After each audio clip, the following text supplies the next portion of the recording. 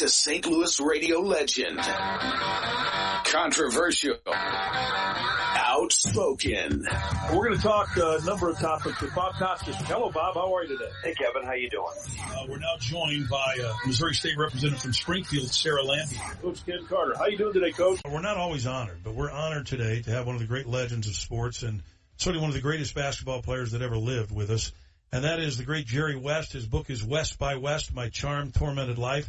Jerry, welcome to the show. How are you today? I'm fine, thank you. How are you? Jay Paterno, the author of Paternal Legacy, Enduring Lessons from the Life and Death of My Father. It's fall and it's football, and I'm assuming you're excited, but I'm also assuming there are mixed emotions. No, I'm excited. Obviously I'd like to be coaching, but, those things that'll come with, in time. Cardinal President Bill DeWitt III has joined us. Bill, how are you this afternoon? Hey, Kevin, how you doing? Well, we welcome one of my favorite people in all of sports, former Cardinal general manager and shortstop, Dal Maxfield, to the show. Maxie, how are you? I am very good, Kevin. Real good, as a matter of fact. How about yourself? We welcome the athletic director from the University of Oklahoma and the current sitting chairman of the men's basketball committee for the NCAA tournament, Joe Castiglione, our good friend. Joe, how are you today? Excellent, Kevin. And that bumper music got me fired up, and you're at Harpo's? Holy cow. Blues owner Tom Stillman joins us. Tom, welcome to the show. Thanks for joining us, and congratulations on that fantastic announcement. Thanks very much. We're really excited about it. We've wanted to get an outdoor game for quite a while, and now we've got one. All right, we've got Norm Stewart, the Mizzou legend, is with us here. Coach, thanks for joining us. It's always great to catch up with you. How are things today with you in Virginia? Oh, we're doing great, Kevin. Nice to talk to you. And John Suttonvold, one of the greats in Mizzou basketball history, was featured as part of the documentary, and John joins us now. Hi, John. How are you? Kevin, I'm doing great. How about yourself? And Tim Donaghy, former NBA official, who joins us now. He has written a book about his life in the NBA. Tim Donaghy joins us now. Tim, how are you today? I'm doing terrific. Thanks for having me. We go to the phone line with Dan Dierdorf visiting with us, the Hall of Famer, and, of course, just ending his career at CBS, but beginning his career as one of the voices of Michigan football again. Hello, Dan. How are you? Hello, Kevin. How are you this afternoon? You hear that song. Of course, that's one of the songs from the soundtrack of the 2001 movie Remember the Titans. And one of the subjects, the main subject of that movie, was head coach Herman Boone from T.C. Williams High School in Alexandria. And Coach Boone joins us this afternoon. Hello, Coach Boone. How are you today? Hey, Kevin. How are you? Fine, thank you. Good afternoon, everybody. I'm Kevin Slaten, along with former Cincinnati Bengal guard Dave Lapham. Good afternoon, everyone. I'm Kevin Slaten, alongside J.C. Pearson. Gibson swings and a fly ball to deep right field. This is going to be a home run. Unbelievable! A home run for Gibson.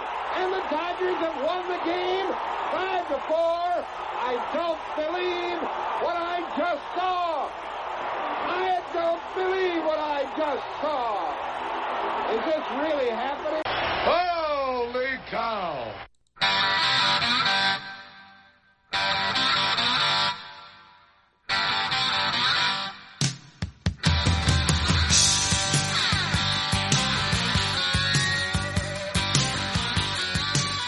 And good Monday afternoon, St. Louis and all points north, east, south, and west. We welcome you in. Kevin Slaten with you in the Monster Energy Drink, STL-Cars.com, Kings Court.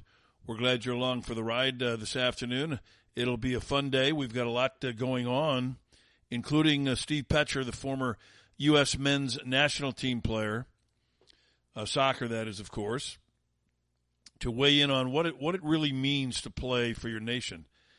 As we've seen, it doesn't mean a whole lot, apparently, to people like Megan Rapinoe and a lot of her teammates on the U.S. women's national team, a team that lost yesterday to the Swedes, almost predictably, really, but it went penalty kicks.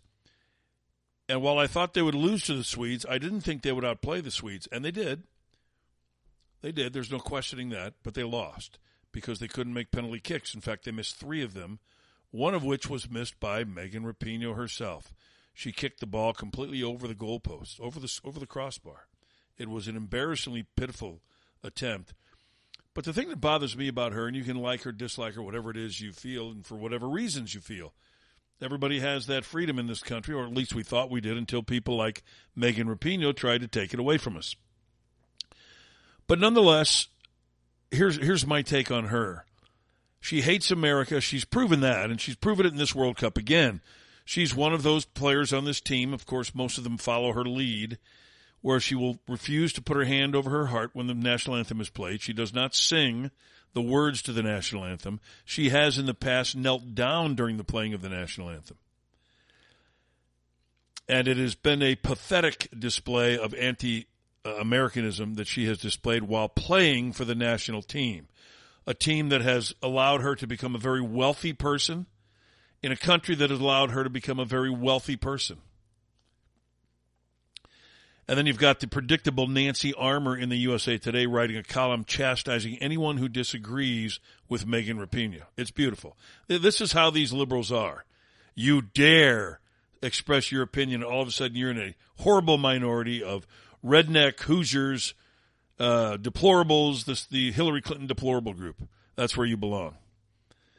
That's how they cover sports today at USA Today. Nancy Armour, Christine Brennan, two whack jobs that never should have been hired. Two women who push political agendas on a sports page. It's pretty embarrassing, really. And all we push here is Monster Energy drink. We just want you to have a good drink of Monster Energy can. Take a can of it, grab it, start your day with it, get a boost, a push, the focus that you'll have all day, and that punch of energy that'll get you through the day. You'll be at your best if you have that Monster Energy drink. And you can go out and pursue victory like the athletes do that Monster represents. Monster Energy drink is a little bit different in the way they promote their product than the others. They're all about having fun. And they throw parties and they make the coolest events that they can think of into a reality. And everybody has a great time when they unleash the beast. And that's Monster Energy drink. There is a sugar-free one. That's the one I drink. Sugar-free Monster Energy drink. So make sure you grab it. Give it a shot. You won't believe how much better you'll feel. Lethargic? That's all it takes. Boom, you're ready to go. Our phone lines are always open, 636-348-4460, 636-348-4460. But in Rapinoe's case, it's just been bothersome as far as I'm concerned, and sad in the same vein. She missed the penalty kick. Two other teammates missed penalty kicks. When you're kicking a penalty kick, it's pretty difficult to kick it completely over the goal. It really is. That's harder to do than it is to make a penalty kick. Any soccer player will tell you that. And yet she gagged it away at the biggest moment of the season for this World Cup team. And this team is not a popular team. Now, the people like Nancy Armour in USA Today can tell us all day long that it is. But those of us who are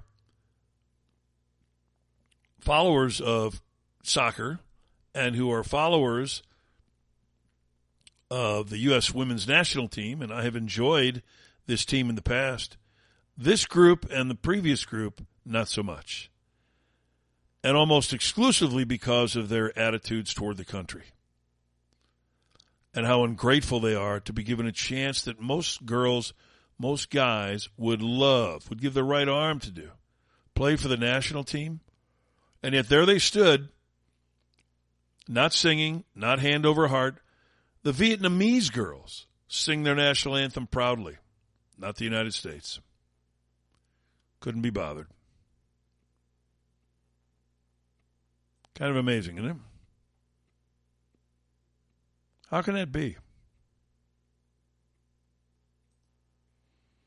I don't quite understand it, but that's how they were, and then they lost, and they're done. Finito. It's all over for the U.S. women's national team. Home they come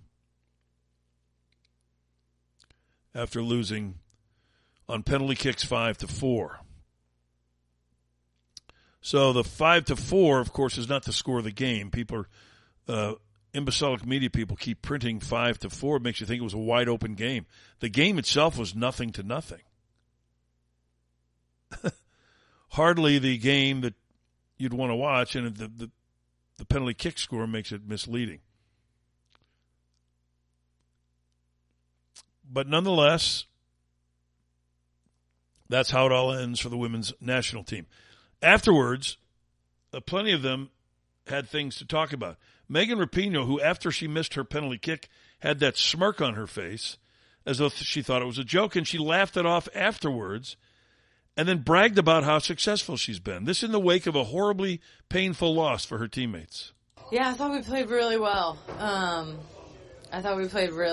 I'm so happy for us that we went out like that, playing the way that we did and, having a ton of joy on the ball. This is like a sick joke. For me personally, I'm just like, this is dark comedy. I missed a penalty. Alyssa came up huge, though, kept us in it, obviously scoring one herself. This is the balance to the beautiful side of the game. I think it can be cruel and just not our day, but I still just feel really grateful and joyful, and I know it's the end and that's sad, but to know that this is really the only time I've been in one of these this early, says so much about how much success I've been able to have, and shows how much success I've been able to have. She's not talking about any of her teammates other than say, I was really proud of the way we played, but this just shows you how much success I've had. It's pretty incredible when you think about it. It's all about me, me, me. The liberals would call that meism. That's how they talk now. A little meism going on. But the embarrassing part of it was obvious. It's not all about you. And she was asked about her greatest memory as a member of the U.S. women's national team. Now, they've won 2 World Cups in her time. She actually won their version of the MVP of the World Cup last time around. And here's what she said. Is there a memory that stands out to you right now in this moment?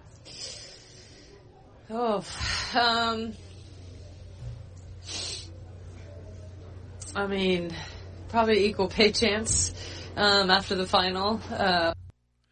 Equal pay. Getting equal pay stands out to her more than any of the victories, any of the close games, any of the come-from-behind wins, any of the World Cup championships, the Olympic gold medal. The thing that stands out to her the most is that she got more money. That's her greatest memory that she takes away from a career. That's sad. That's really sad. It's not as sad as people like Nancy Armour of the USA Today, who cannot help but write how much she hates men every time she puts finger to keypad. It is a man-hating exercise when it comes to the 2 female columnists for USA Today. It's really kind of disgusting. But it's the way they are, and that's a liberal newspaper with 2 liberal women, freakishly liberal women. And sadly, that's all they can think of.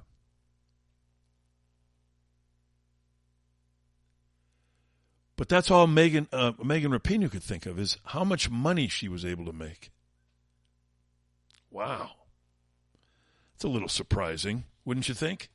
Wouldn't you have any better memories than that? You would think so, but not her. She did not. Alex Morgan, their star offensive player, who in the past few years has become a fan of Megan Rapinoe and pretty much is Megan Rapinoe Jr., was devastated after the loss. Yeah, just devastated. Feels like a bad dream. And I don't know, the team put everything out there tonight. I feel like we dominated, but it doesn't matter. Then the day we're going home, and it's the highs and lows of the sport of soccer. It's just doesn't feel great.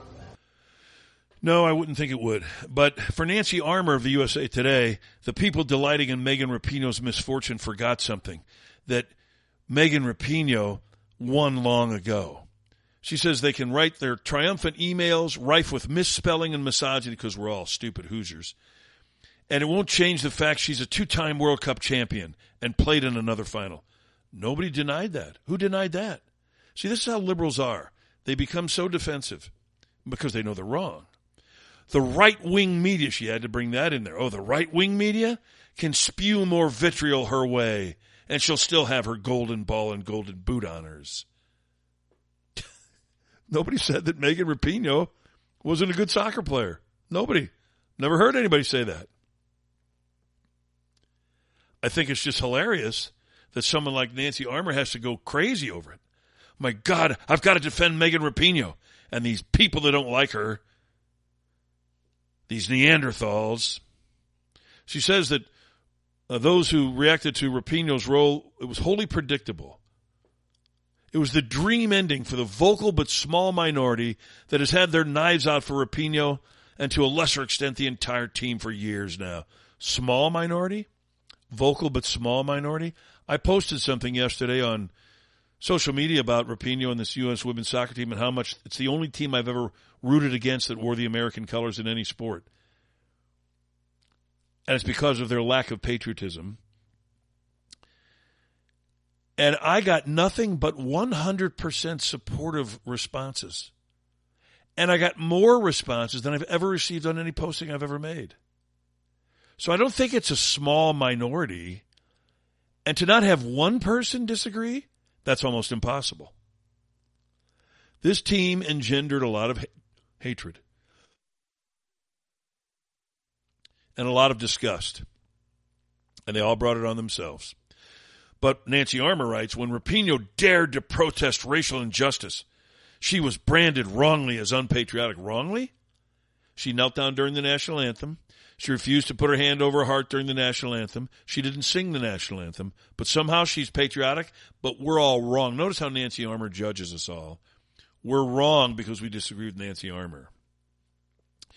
We were further incensed, she claims, when Rapinoe said she and her teammates were fighting for equality and marginalization. We didn't want to pay homage to a president credibly accused of sexual assault. How could she work this into a sports story? Megan Rapinoe and her teammates didn't want to pay homage to a president credibly accused of sexual assault. Credibly accused by whom? By you?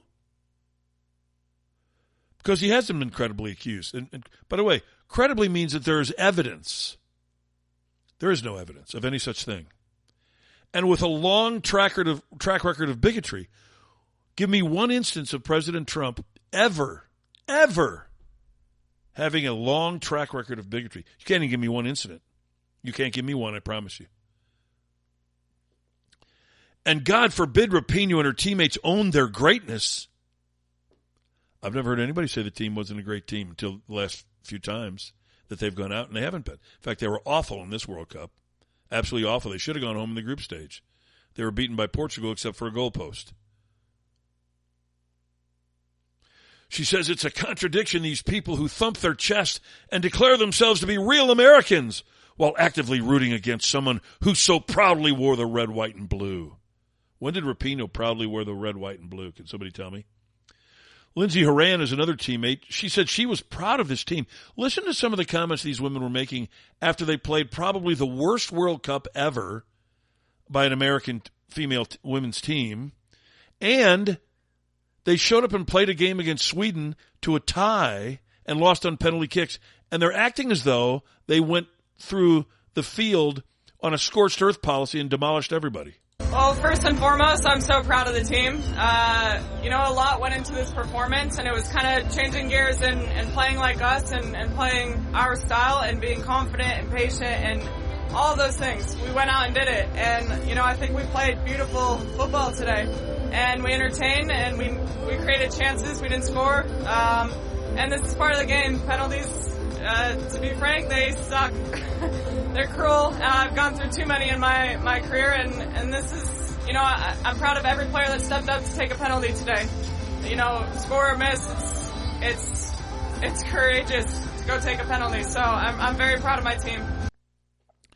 Any soccer player will tell you the easiest thing in the world is a penalty kick. So where does courage come into play? It was courage to stand up there and take a penalty kick. It was? You're proud of the 3 girls who missed the penalty kick?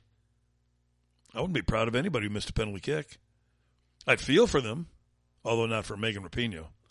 I can't stomach her, especially with people like Nancy Armour backing her. That tells me all I need to know to validate everything I thought of Megan Rapinoe. As soon as Nancy Armour takes up the baton for her, you know right away that if you don't think much of Megan Rapinoe, you are on target. She goes on to write, those who hate Rapinoe like to think their opinion is shared by the entire country and are convinced without a shred of evidence that the women's team's popularity has plunged to the point that no one cares about them. No one's ever said that. This is not the most popular women's team. There's all kinds of evidence that says that. My informal evidentiary ruling here, based on the posting on social media, tells me that.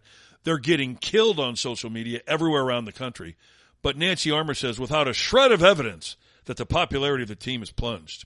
No, there's nothing but evidence. You sound like a typical liberal, though. When all the evidence in the world slaps you upside the head, you claim there's none. That's what liberals do. That's what Nancy Armour does.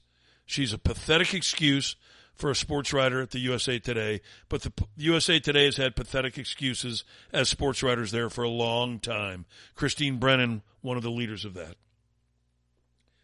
As for his part, the coach of the U.S. women's team, Vlatko Andonovski, was equally proud of a team that played horribly for 4 games. So proud of the team. So proud of the girls, of the women on the field and everybody outside. I mean, I know they were criticized, or we were criticized for the way we played, and I know we were criticized for different moments in the group stage. I think we came out today and showed what we're all about. Okay, showed the grit, the resilience, the fight, the bravery. Okay, showed everything that we could to win the game, and unfortunately, soccer can be cruel sometimes. Well, yeah, it can be cruel, but it's crueler usually to the team that doesn't show up and play hard. It's usually more cruel to the team who thinks that they're so superior to everybody else that they forget to play the games. It'll be more cruel to that team every single time, and that's what it was to your team. Yes, I thought from watching the game that the United States dominated Sweden. I was surprised that they did so. The Swedish goalkeeper won the game for Sweden. Spectacular save after spectacular save. The U.S. was barely tested in goal. That was a dominating performance. But if they had dominated their group stage like that, like they should have done, they wouldn't have had to play Sweden in the first knockout round. So that's where it all begins and ends. And why do you have a foreigner as the coach of the U.S. women's national team? The team that put the U.S. women's team on the map, the Brandi Chastains, the Mia Hamms, those women who played and won that first World Cup, is there not one player among them that coaches? You couldn't bring one of them, one of the players who started this program, you couldn't bring one of them in as a coach? You bring some foreign dude in? For what reason? That's what the people ought to be bitching about. You brought in a foreigner, a male, a white guy. Good grief in heaven. How can you do that? But they did. And that alone makes it dangerous. So home they go. Losers of a World Cup they thought they were going to win, but they thought mistakenly that it was just going to be given to them, that they just had to show up and it was going to be a coronation. And that's how they played for 3 games. And then they lost. And you can talk all you want. It was a millimeter. It was technology that showed that the penalty kick from the Swedish girl had barely crossed the goal line in the air, while the U.S. goalkeeper valiantly tried to swat it out. She played tremendously. But it just didn't happen that way. And so technology gives Sweden the advantage. I don't like technology in these games. I don't like these replays. I don't like the VAR system in soccer. I think it's a disaster. It hurts the game. But it really doesn't matter what I think, because people who run the sports industry today are hell-bent on ruining it in every sport. The college football realignment debacle of the past 72 hours tells you all you need to know about the destruction and the end of college football as we knew it. It will never be the same. The Pac-12 is no more. They only have 4 members remaining. The Big Ten now has 18 teams in it. The Big 18. The Big 12 is close behind. They probably have 14 or more. I'll have to add them up. You need a calculator before you can add them all up. The ACC is the same way. So we no longer have Oregon State. We no longer have, we do have UCLA, USC, but they'll be playing in the Big Ten. But we no longer have Missouri, Kansas. We no longer had Texas A&M, Texas, but now they're going to be realigned again in the SEC with Texas moving in there. We no longer have Oklahoma, Nebraska. They played a non-conference game last year, but that's been it in all of the years since Nebraska's gone to the Big Ten. We're going to get into a lot of that later on. But first we're going to take a quick break because we're going to have Steve Petcher come on. He played for the men's national team. And I wanted to get his take on everything that we've been seeing. So we'll get Petch on, and we'll be right back.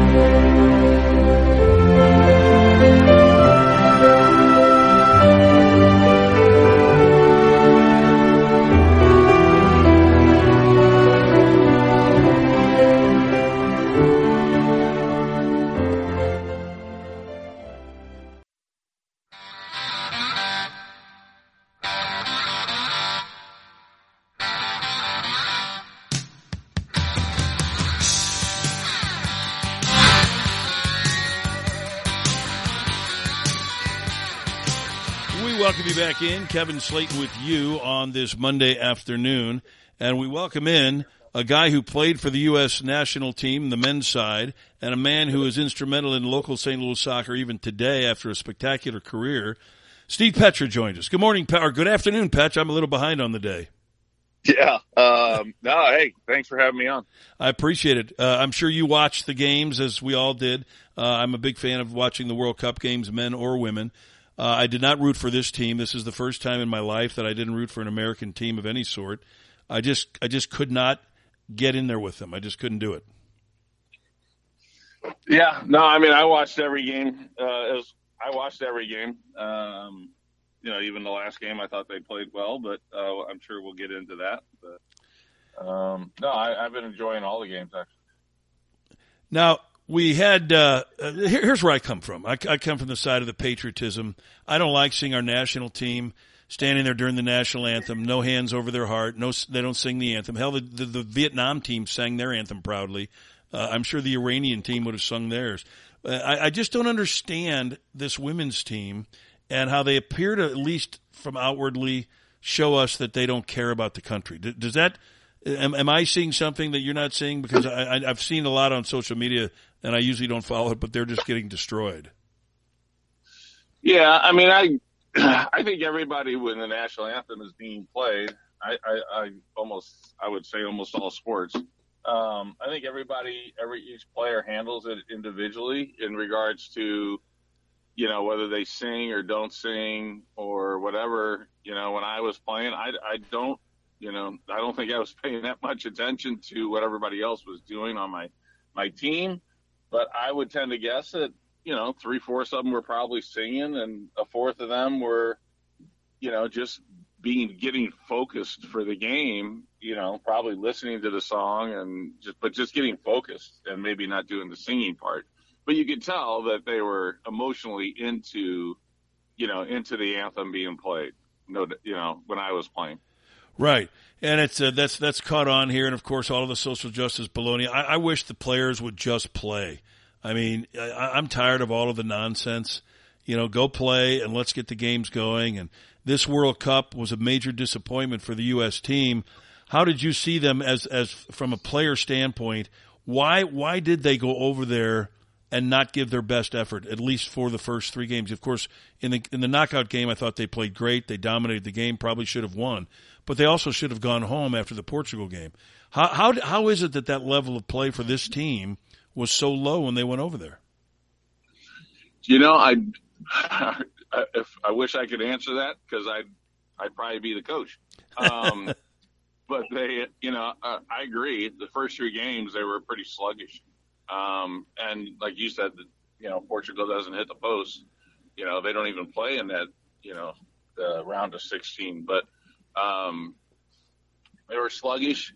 One of the players that normally would have been playing as their target player got hurt right before the World Cup, and she wasn't playing. So then we had to put, Alex Morgan in up top, which I don't think is really her true position, which took away from some of the scoring that I think would have happened if that player was there. And so then I thought Rodman played well. I thought Smith played well. But just overall, they just seemed sluggish. I don't know if they came out just thinking that, hey, we're going to walk through this bracket and then let's go. Because they did turn it on in that last game and easily should have won that game if the goalkeeping wasn't as good as it was and we didn't hit the crossbar. And Jackson, what a disaster. You look at that goalkeeper for Sweden, and of course, I said earlier she won the game for them. She made one spectacular save after another, and that's a frustration of soccer. Sometimes it'll kill your momentum. But like you said, this team was able to turn it on for one game. The problem, Petch, as I see it, as we talk with Steve Petcher, they shouldn't have had to play Sweden in the first game of the knockout round. If they had taken care of their business, and I don't know if that's coaching, if that's leadership on the team, but I know that Carly Lloyd, and you probably heard her criticisms, she was very open in criticizing this team's leadership, and she was very vocal about the celebrating after the Portugal game with selfies on the field and jacking around and laughing. And I mean, they were an inch from going home. Yeah, 100%. And I agree with, some of the things she was saying after the game was over. I know a lot of the players didn't, but, whatever. But she was pretty much right on with what she was saying in regards to their performance. And, how this works, right? It all comes back to the head coach. I don't necessarily believe in that the head coach is to blame all the time and when teams come out and they're sluggish. Because they're professional players and they want to be treated like professional players. And, I put the blame on the players. I just don't think they came out and played how they could play because they showed us how they could play in that 4th game. And if they would have come out even in one of those games and played as well as they played against Sweden, like you said, they would have finished first and they would have been playing a lower level team in that next round of 16. Yeah, and they would probably be moving on today as opposed to going home after losing to Sweden. You knew that they didn't want Sweden all along. I was very surprised, actually, that they outplayed Sweden and dominated them like they did. We do tend to blame the coach when things like this happen. It's just the way we are in this country with sports. But my question about him is not whether or not he's to blame for this, but why do we go out of the country to get a foreigner to come in and coach the women's national team? Don't we have some of the women players from Mia Hamm's teams that can coach? I mean, don't we? I'm certain that one of those players went on to become a coach at some level.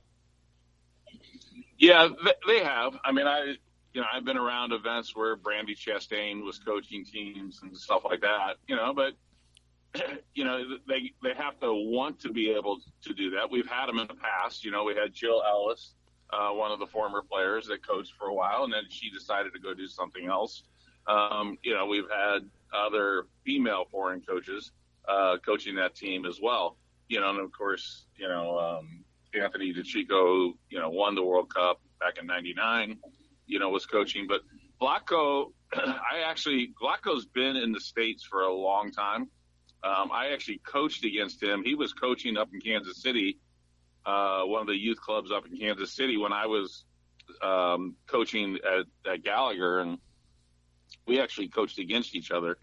And this was probably 20 years ago. So he's been in the States for a long time. I would say the majority of his life has been over here in the United States.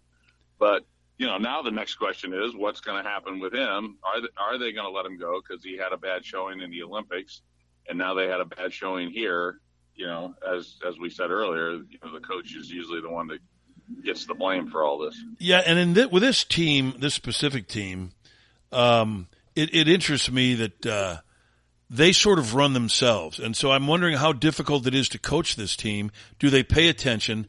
I mean, I heard Alex Morgan say that after the Portugal game when they were all in a circle and one of the players, Kelly O'Hara, was yelling. I mean, she was exhorting them, basically saying, "Hey, knock it off. We should be going home here." And the coach of Vlatko was saying something, and she says, "It was so loud, I really couldn't hear. I was just focused on other things." I'm just wondering if they think they're so far above the fray that they tune out any coach. Well, you know what? Unless I was there, I can't answer that question. But I did hear all that afterwards. I heard all those comments. That's what happened. A lot of people are questioning, his substitutions and either lack of substitutions that he did throughout the World Cup, and he's got some, in my estimation, he's got some talented young players. You can always second guess coaches, and one of the second guesses I would have is, he's got some really good young players that he could have brought on in that Sweden game, attacking players, and he chose to bring Rapinoe on.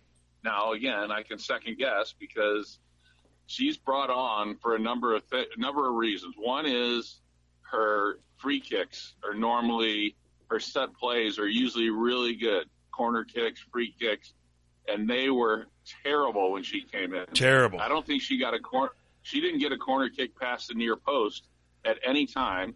And then at one time, they brought her out almost at a half. He else was going to take the free kick, and she came out to take it, to put it in the box late in the game, and she didn't even get it to the top of the box. No. She didn't get past the first defender. No, and then the next reason that you bring her on, because she's always been really good at it, is penalty kicks. And her penalty kick, I think as of right now, is still going in the air somewhere. I don't think it's landed, and I know you're not a fan of hers, but when she turned around, if I was one of those players at the halfway line that was watching the penalty kicks, and I don't think this has been talked about enough, but as a former player and as former captain of the national team, if a player of mine would have taken a penalty kick in that situation and turned around and started laughing and laughed all the way to the halfway line back to the group, I think I would have lost my mind. You say it hasn't been talked about enough. Before you came on, that's exactly what I was talking about. I said she laughed. I said that smirk of hers found its way to her face after she just missed one of the biggest penalty kicks in World Cup history, and she thought it was funny. And she was laughing about it in the post-game interviews. And I'm with you. I might have dropped her if I was her teammate. I mean, I wouldn't have been able to put up with that at all. I mean, first of all, as you say, it's probably still in the air somewhere. It missed high and it missed wide. I don't know how a professional player, I don't know how a high school player can miss that badly on a penalty kick. It's got to be one of the easiest things in sports to do.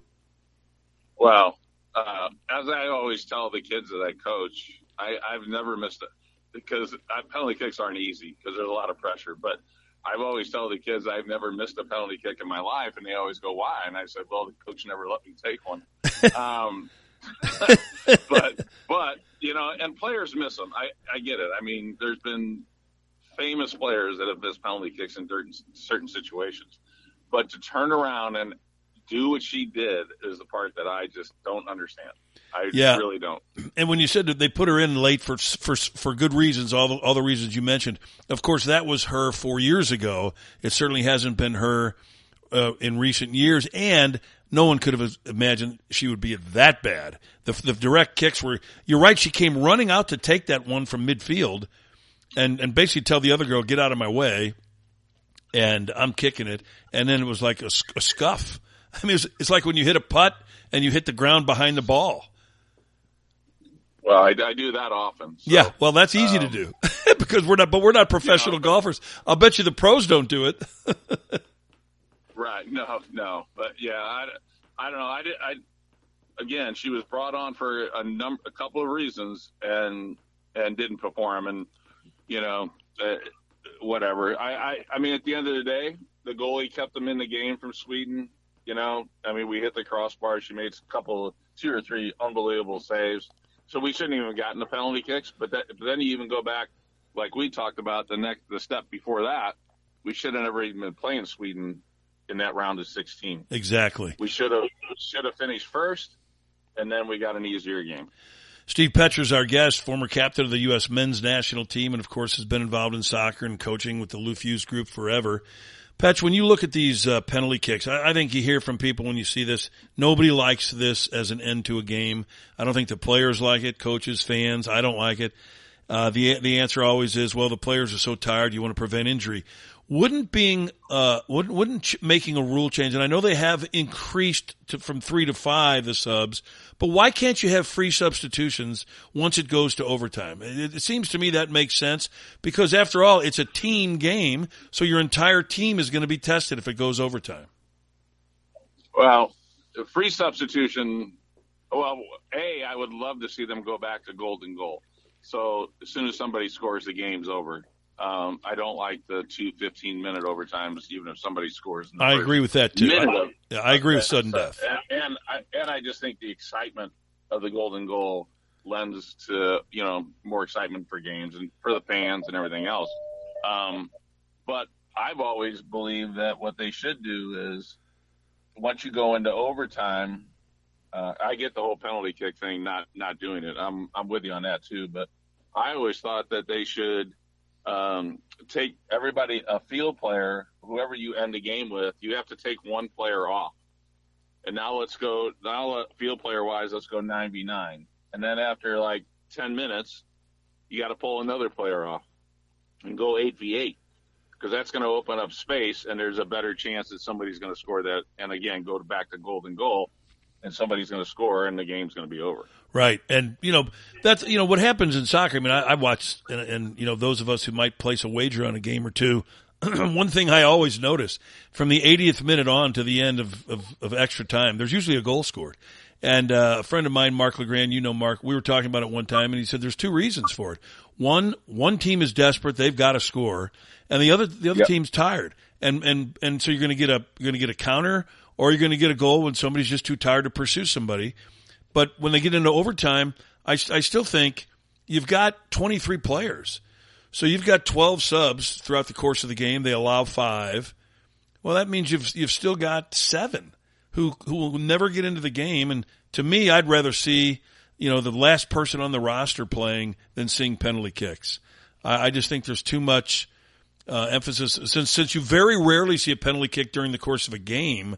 To decide the big game like that on penalty kicks, that just doesn't make a whole lot of sense. I like your idea, though. Like hockey does that now, of course, the 3-on-3. Yes. Yep. And I like that because you'll get an end to the game pretty quickly.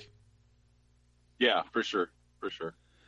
Well, it was a tough one to go, I'll tell you that. Now, you've got daughters who play soccer, and you coach girls' teams a lot. How do they look at this team? Do they look at it as somebody to emulate, or has the luster kind of worn off on this particular women's team? I don't think it's worn off, to be honest with you. When I'm, I don't know about college girls and all that age group or whatever, but the younger girls still pick their players, and follow the team. I mean, all the kids that I coach, most of them were up at 4 a.m. watching the game. They just, and it might be more of a, the USA thing than it is, the individual players. Sure.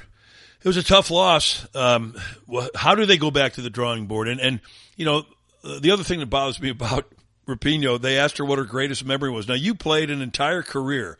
If I asked you what your greatest memory of your career was, I'm pretty sure you wouldn't say anything related to money. But that was her answer. Her greatest memory, this is a woman who's won at the highest levels, her greatest memory was getting equal pay, she claimed.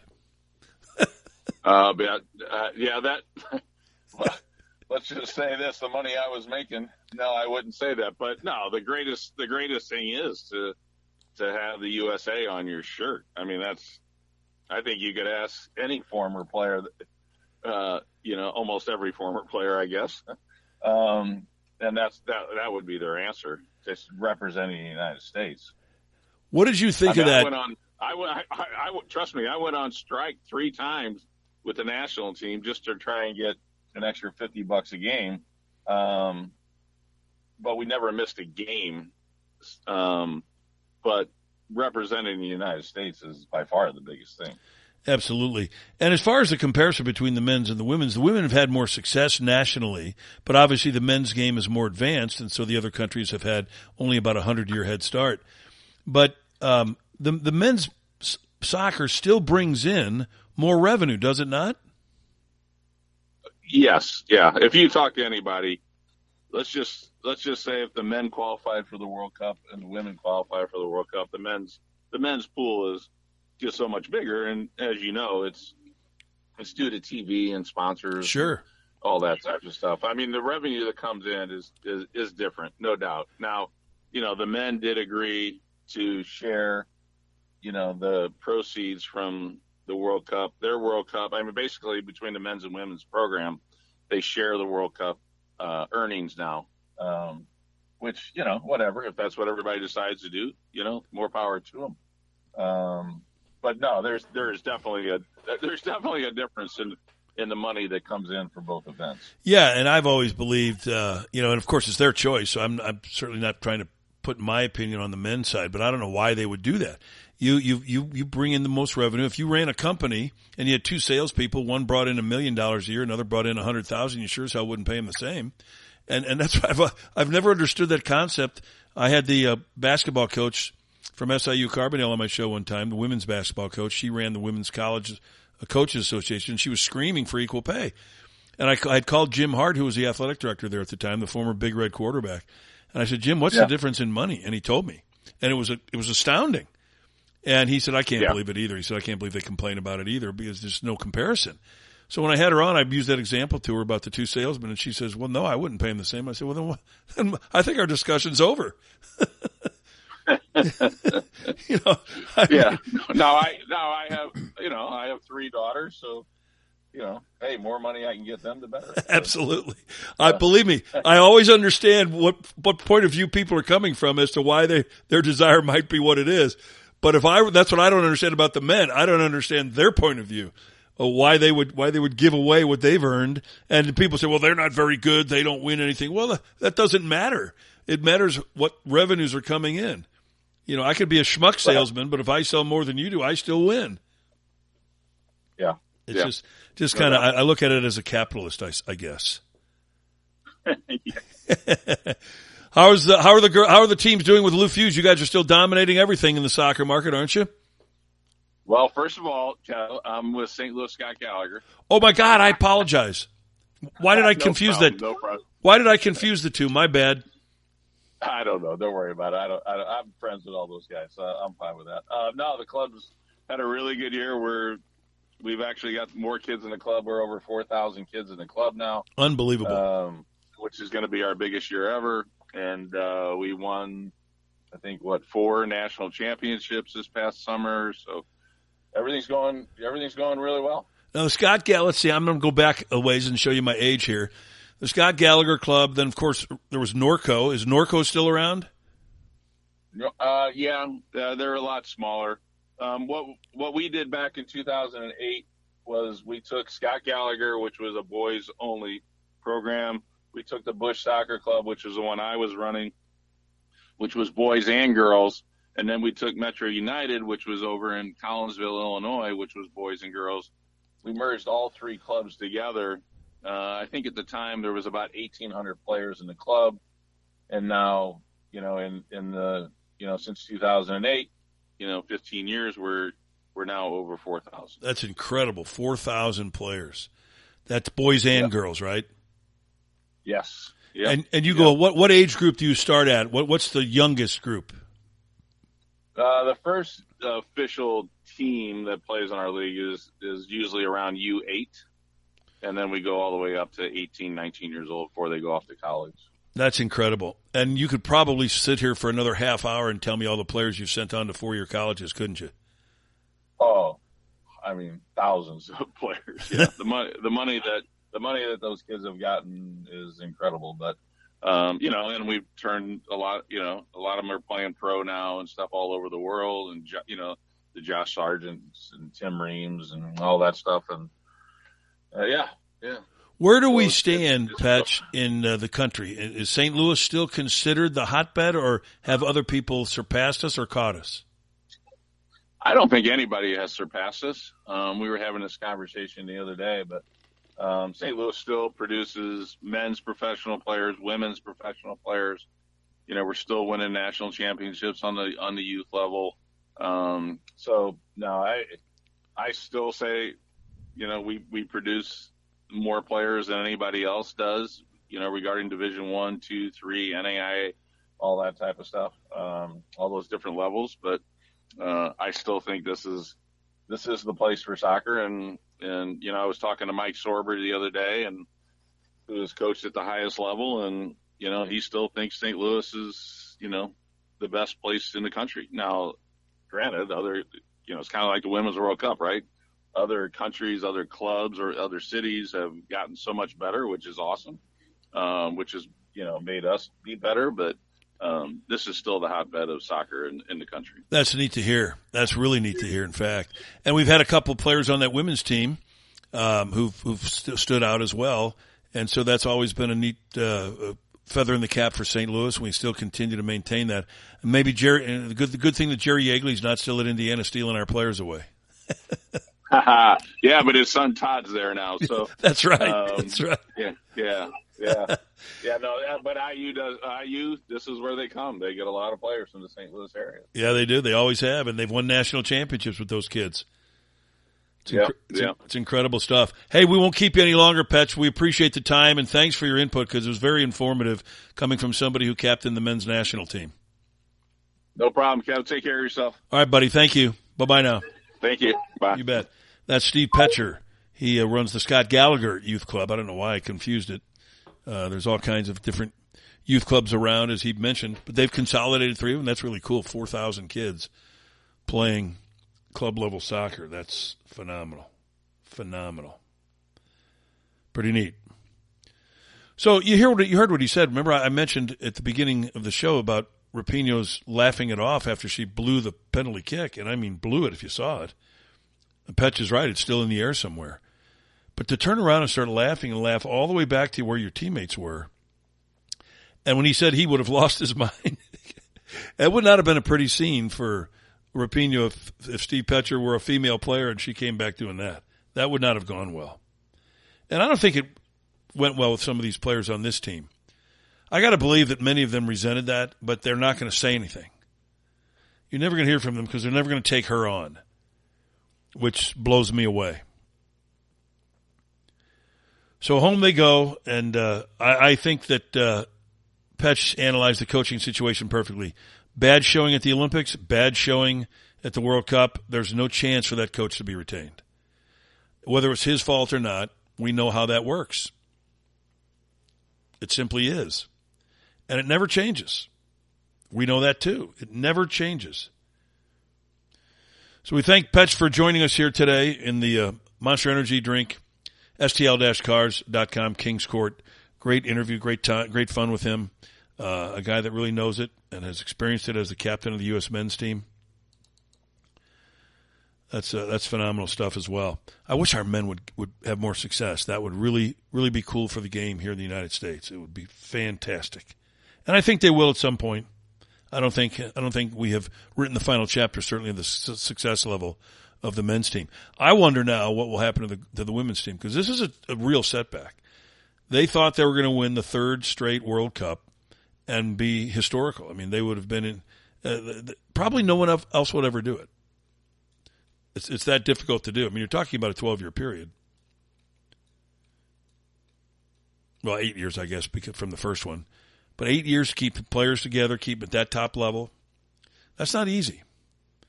And they found out it wasn't. So away they go.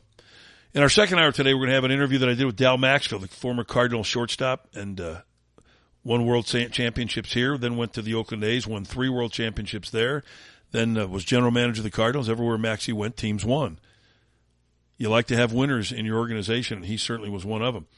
One of which pitched for the Cardinals for many years, named by the name of Adam Wainwright. He pitched Friday night against the Rockies. The Rockies come into town. Wainwright was something like 11-1 against them in his career, 12-1 maybe. Rockies couldn't beat anybody, struggling. And they come in and they light him up. It's not a surprise, very predictable. And yet after the game, here comes Wainwright trying to convince us all that he's still really a good pitcher. He was throwing fastballs at 83 miles an hour. There's things to take away from every game positive. And today's game, my stuff was actually good. My stuff's been good the last couple of times, and it's good. It was good today. I'm really looking forward to going on a nice run here where I put up some zeros. I'm tired of doing interviews with y'all with the same old sad face, but I'm keeping a positive outlook on it. I know my stuff is so much better than it was earlier in the year, and made a whole career out of getting people out with 2 outs. And so I know I can do it. I just have to, it got me in London, it got me in the start after, it got me last week, got me this week. So I've just gotta make better pitches when there's 2 outs. It's hard for me to understand that he just said the things he said, right? He just said his stuff was really good Friday night. Here's his line. 3 innings pitched, 9 hits, 7 earned runs. If that's really good stuff, I don't know what to say. You don't have any stuff. And he labors to get people out. He walks people. He had 2 walks in those 3 innings in addition to the 9 hits. So that's 11 base runners in 3 innings. You don't have really good stuff when that's the case, when those numbers don't lie. And he continues to repeat this nonsense game after game after game. And then Ali Marmol, the Cardinals manager, refuses to confront him and challenge him and say, you're done. We're going to send you to the bullpen where you can pitch an inning in a game. Maybe you catch lightning in a bottle and get a win out of the bullpen. But we're bringing our kids up, especially in September, and they're going to get the starts. You're not. Here's Marmol trying to figure it out after the game Friday. You can read between the lines. He knows Wainwright's finished. Definitely had a lot of traffic. 3 innings, it seemed like every ball in play was a hit, some hard, some soft, but a lot of it found holes in grass, and recorded 9 outs, 5 of them through punch out, but just a lot of base hits. Just not an ideal outing, but not a whole lot to take from that. No, there's not a whole lot to take from that is right. Now, that didn't sound like a guy who believes Wainwright can get anybody out the rest of the way. It didn't sound like a guy who believes Wainwright can win games for this team the rest of the way. Not that wins are that important anyway at this point, but certainly the effort to win is. And bringing you just traded for young pitchers. You traded established pitchers for young pitchers. You have people at AAA, maybe at AA, who you think can fill future roles in this pitching rotation. Why aren't you bringing them up, giving them a chance? To me, the way to go would be to convince Wainwright to retire right now. And then you have a roster spot. You can bring a young pitcher up right away. And September 1st, when the call-ups come, every one of those starts that Wainwright takes is going to rob a kid of a chance. Retire. Do the decent thing for the team. I wonder if Wainwright, when he was a young pitcher, would have appreciated some aging veteran who can't get anybody out taking a starting spot away from him. My guess is he wouldn't have liked it. And the fact that he's so delusional, I understand how players get to the end of the line and it's very hard for them to admit they're finished. But that's why you have adults. That's why you have managers. That's why you have ownership. That's why you have general managers to tell a player, guess what? We love what you've done. You've been a great Cardinal. You're done. We're going to have a day for you. But we're not going to throw this nonsense out there anymore. It's embarrassing. You, us, the fans are pissed, as they should be. He went on later in this interview after the game, and he continued to refer to his stuff as so good, but he's a victim of soft hits. I had decent stuff. And had, 5 strikeouts, 3 innings. Just been plagued by not getting the job done with 2 outs all year. It's just killing me. I've got to be better with two outs. And, I don't know what to do other than, I think I'm trying too hard with 2 outs to make a pitch, and it's cost me a couple times maybe instead of just making a pitch. I'm trying too hard to do it, but, stuff wise, okay. Felt good. Just got in some bad counts early. 2 walks to Profar. First couple innings cost us 2 runs. There's things I could have definitely done better. I also had 5 soft hits below 75 miles an hour or something that got in there. So, didn't put myself in the best situations, and then had some bad luck out there too. But I've got to be better with 2 outs for the most part. I can't stand a guy who says, "Oh, soft hits." How about him? The 75 miles an hour or something like that. Who keeps track of how hard the ball was hit? I got news for Wainwright. I could probably find you 35 rockets that were hit right at people, and they were outs. They weren't hits. So this constant whining about soft hits, he's been doing that for the last month. It really gets on your nerves as a fan. First of all, be a man, all right? You're getting rocked. 9 hits, 7 earned runs, 3 innings, 2 walks. Ooh, I got 5 strikeouts. Whoop-de-frickin-do, buddy. You're getting rocked. And the Cardinals need to grow a pair and make sure he understands it. Oli Marmol isn't sure what he should attribute Wainwright's latest disaster to. I'm not exactly sure what to attribute it to, other than they made a decent amount of contact, and a lot of them fell in for hits and doubles. So it was not an ideal outing for Waino, but we'll keep moving. We'll keep moving. That's what these guys keep saying. What does that even mean? It means he'll keep starting. Is it important to get Wainwright 2 wins so he can get his 200 and the Cardinals can cash in on another milestone? Yeah, that's our goal. Our goal is to go out there and compete every night and get a win, regardless of who's on the mound. Yes, we'd like to get him 2 more. That's what it's all about with this operation. He finally admitted it. That's what it's all about with Wainwright. Let's get him 2 more wins. No matter how embarrassing it is, no matter how much he's tainting his whatever legacy, if you want to call it that, he had as a Cardinal, this is embarrassing. And as I continue to maintain, you're costing young players opportunities. This team's desperate to find out and evaluate what their young pitching is or isn't. And they keep throwing this old guy out there who can't get you and me out. Claims he has great stuff, though. Hey, look at me, man. This soft hits are getting me.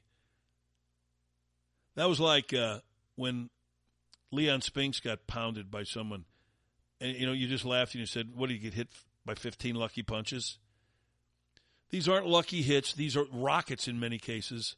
These guys were hitting balls off the wall against him. I don't know what soft hits he was talking about. And as I said, pitchers always get the benefit to benefit from hard hit balls that are hit right at people. So that evens itself out. It was way overdue, but on Saturday afternoon, Don Coryell was inducted into the National Football League Hall of Fame. Of course, way too late for Don Coryell to enjoy it. He has passed long ago.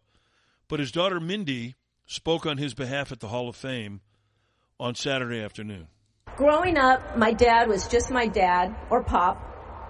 The stories that you might have heard about him being so focused on football that he'd forget that I was in the car driving me and the trash to San Diego State, go Aztecs, rather than dropping me off at the school bus stop and the trash at the bottom of our very, very long, steep driveway are all absolutely true. I had heard that story before where she was a young girl. She got in the back seat of the car. He was to drop her off at school and drop the trash off at the end of the driveway when he left. He just kept going, went right past the end of the driveway over to San Diego State where he was the head football coach, and his daughter was still in the back seat. And she verified it. She validated that story. At the very end of her speech, she thanked the San Diego Chargers because when Don Coryell was fired here, he moved on to the Chargers. And as the head coach of the Chargers, he was able to implement his Eric Coryell offense much more so than he had here. The Bidwell scenario here cost the Big Red many successful years. If you don't fire Don Coryell, as Dan Fouts has always said since he got in the Hall of Fame, Jim Hart has not. He said if the Cardinals don't fire Don Coryell, you're talking to Jim Hart instead of me. That's how effective the offense was, and it made quarterbacks. And Mindy Coryell thanked the Chargers, but not the Cardinals. Don't you wish you could be in that room listening to Big John, Pop, and the other guys telling their stories? Oh my gosh. And the laughter. Lastly, our family would like to thank the Chargers and the selectors and, of course, the Pro Football Hall of Fame for this exceptional honor. Ladies and gentlemen, Air Coryell has landed in Canton. I broke my promise. Her promise was that she wouldn't cry. But she did. Big John she's talking about was John Madden, who claims that when the lights go out at the Hall of Fame and the last person has left the building, that the busts of all the Hall of Famers talk to each other. And that would be a great place to be, to hear some wonderful, wonderful stories, wouldn't it? Wow. Just think about it. It would be sensational. Good afternoon, Dave. How are you? Kevin, I'm doing well. What a phenomenal show, my friend. Hey, I found out Saturday that Coryell was inducted, and it brought a tear to my eye. Because when he was in St. Louis, I was a young lad, and, man, was football fun. It was fun. We had some of the most fun watching those teams play. They had 3 straight years of spectacular football. They had a 4-9-1 team when he first took over, and then it was 3 straight years of double-digit wins, and then the 7-7 debacle where the Cardinals refused to draft defensive help for him, and the Cardinals then fired him, locked him out of his offices. Boy, Bidwell was a classy guy, wasn't he? Oh, yeah, well, that's another story, but hopefully, Kevin, it's sad. Now that there's another Cardinal coach that needs to get in the Hall of Fame, and hopefully he's the first assistant coach to get in there. But until Jim Hannafin gets in there, I don't want to see any other coaches in there until Jim Hannafin gets in there. Well, I'm fine with head coaches going in. I'm not sure yet if I agree with that, because I don't know that assistant coaches deserve the Hall of Fame. For instance, you go to baseball or basketball or hockey, no assistant coaches ever get in their Halls of Fame either. Go ahead, I'm sorry. I was just saying, and Hannafin has been a head coach, and as a head coach, he wasn't that successful. Nothing against Jim Hannafin. Some guys are better defensive coordinators and offensive coordinators. In Jim Hannafin's case, he was a much better offensive line coach than anybody else, and was much better as an offensive line coach than he was a head coach. So I'm not there yet on assistant coaches. I don't think you cheapen the Hall by putting assistants in. You know, we could put a backup quarterback in too if he comes off the bench and has 3 or 4 great games and say he was the best backup ever, but he doesn't merit the Hall of Fame yet. Well, the reason I'm saying that, Kevin, is body of work with the Cardinals, with the Redskins, and with the Rams says to me that he's a Hall of Famer. No doubt he was a great offensive line coach, perhaps the best, but they don't put assistant coaches in the Hall of Fame. And, well, I'd love to see him be the first one. Well, if they ever do, then he certainly should be one of the first ones in there. But you look at defensive coordinators, Dick LeBeau from the Pittsburgh Steelers. I guarantee you'll get a huge argument in Pittsburgh that he should be in over Jim Hannafin or anybody else as an assistant. Long-time defensive coordinator, the Steel Curtain. You get guys who coached these great defensive teams throughout the years as the defensive coordinators, and you'll find a great argument for them. It just is what it is. They're not going to put assistants in. I don't think they ever will. It's hard enough to get deserving players in. I mean, some of these selectors go out of their way to try not to put people in. Well, Kevin, I was just going to bring that up. I seen where Revis from the Jets made it in, and Joe Klecko just made it in. So did Joe Klecko get better stats since he's been retired? Well, that happens. You know, look at how long it took Jackie Smith to get in. Jackie Smith should have been in immediately, first year of eligibility. He was a Hall of Fame tight end beyond reproach. But they didn't put him in because he didn't play on a Super Bowl winner and he dropped a pass in the Super Bowl. I contend that was Roger Staubach's poor pass more than anything else. But that's why it took Coryell so long. These selectors apparently only think you're good if you won a Super Bowl. That's the most asinine thing I've ever heard of in my life. Al Kaline, the great Detroit Tiger right fielder, didn't get to the World Series until 1968 in his entire career. And so they won the World Series that year. Are you telling me that Al Kaline wasn't a Hall of Fame player if he hadn't won the World Series? That's insane. Well, like politicians, sports writers aren't smart enough to do anything else. No, it's sports writers, it's broadcasters. They've got, I don't know, they choose these selectors from a whole group of people. Jack Buck told me one time, we were flying out to the Super Bowl and we happened to sit together, and he was a selector, and he told me that he tries to find reasons to put people in. But he said, I don't understand these people who find reasons to keep people out. And I agree with him. Hey, Kevin, off topic, then I'll let you get going. I'll look it up. But did Art Monk ever get in the Hall of Fame? He did. Torrey Holt obviously has not. Well, let me double check, but I'm pretty sure Art Monk did. Torrey Holt, I don't think will get in because it's difficult to take two receivers from the same team. Yes, Monk did get in. It just seems to me that that's a hard thing. Swan and Stallworth both made it from the Steelers, but it was tough to get them both in. Will John Taylor ever make it from the 49ers? He was with Jerry Rice. I doubt it. Great point. I just these writers, they just do as you always say, Kevin, and I love your line. There's so many bumper stickers that can be made up with your quotes, but just do a little bit of homework. Let's stop putting a modern day player and bypassing the player from the past because they can't improve their stats. So just let's get them in the Hall of Fame. So, hey, about time Eric Coryell is in there because if it wasn't for him, you wouldn't have a lot of the stats and stuff you have in pro football, high school football, college football now, if not for Don Coryell. Well, when coaches like Raymond Berry, Bill Walsh tell you that he learned all he knows from Don Coryell, sorry, Don Coryell belongs.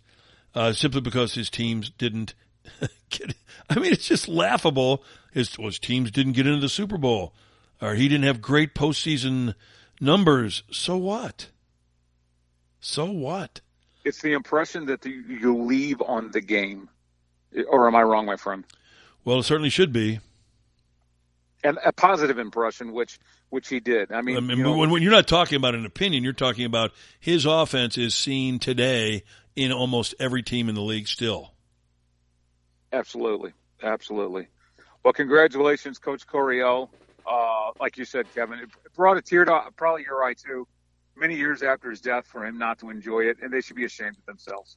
Nope, I would agree with you. I was happy to see him get in, and it's about time. Sometimes it's okay, even if it's late, but it's not okay in this case because it was way too late to the point where he had passed away, and that pisses me off. Absolutely, my friend. Kevin, take care. Talk to you later, my friend. All right, Dave, thank you. We appreciate the call. Thank you very much. Yep. Yeah, but I'm just glad he got in. And so, even though it's way too late. Way too late. All right, let's take a break. We're coming right back in the Monster Energy drink, STL-Cars.com, Kings Court. Grab yourself that Monster Energy drink. Grab the sugar-free one. That's what I do. No sugar in that. You need energy, boy. It's about halfway through the day, and it's a Monday. Don't you want to pick me up? Monster Energy drink will do the trick for you. Give it a go. We're coming right back.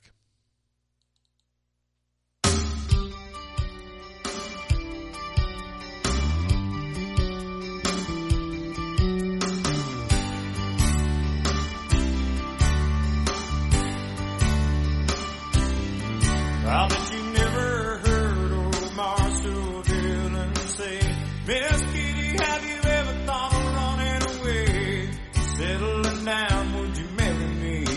If I ask you twice and beg you pretty please. She'd have said yes in a New York minute. They never tied a knot. God wasn't in it. He just stole a kiss as he rode away. He never hung his hat up at Kitty's place. I should have been a cowboy. I should have learned to rope and ride. Wearing my six shoe, riding my pony on a cattle drive. Stealing a young girl's heart, just like Gene and Roy, singing those campfire songs. Oh, I should have been a cowboy. Sidekick with a funny name, running wild through the hills, chasing Jesse James, ending up on the brink of danger, riding shotgun for the Texas Rangers. Go west, young man, haven't you been told? California's full of whiskey, women and gold sleeping out on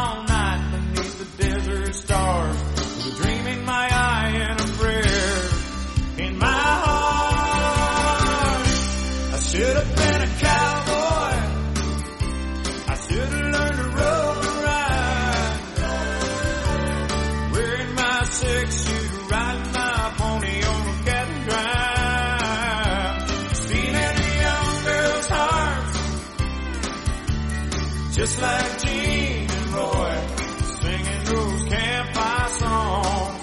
Oh, I should have been a cowboy.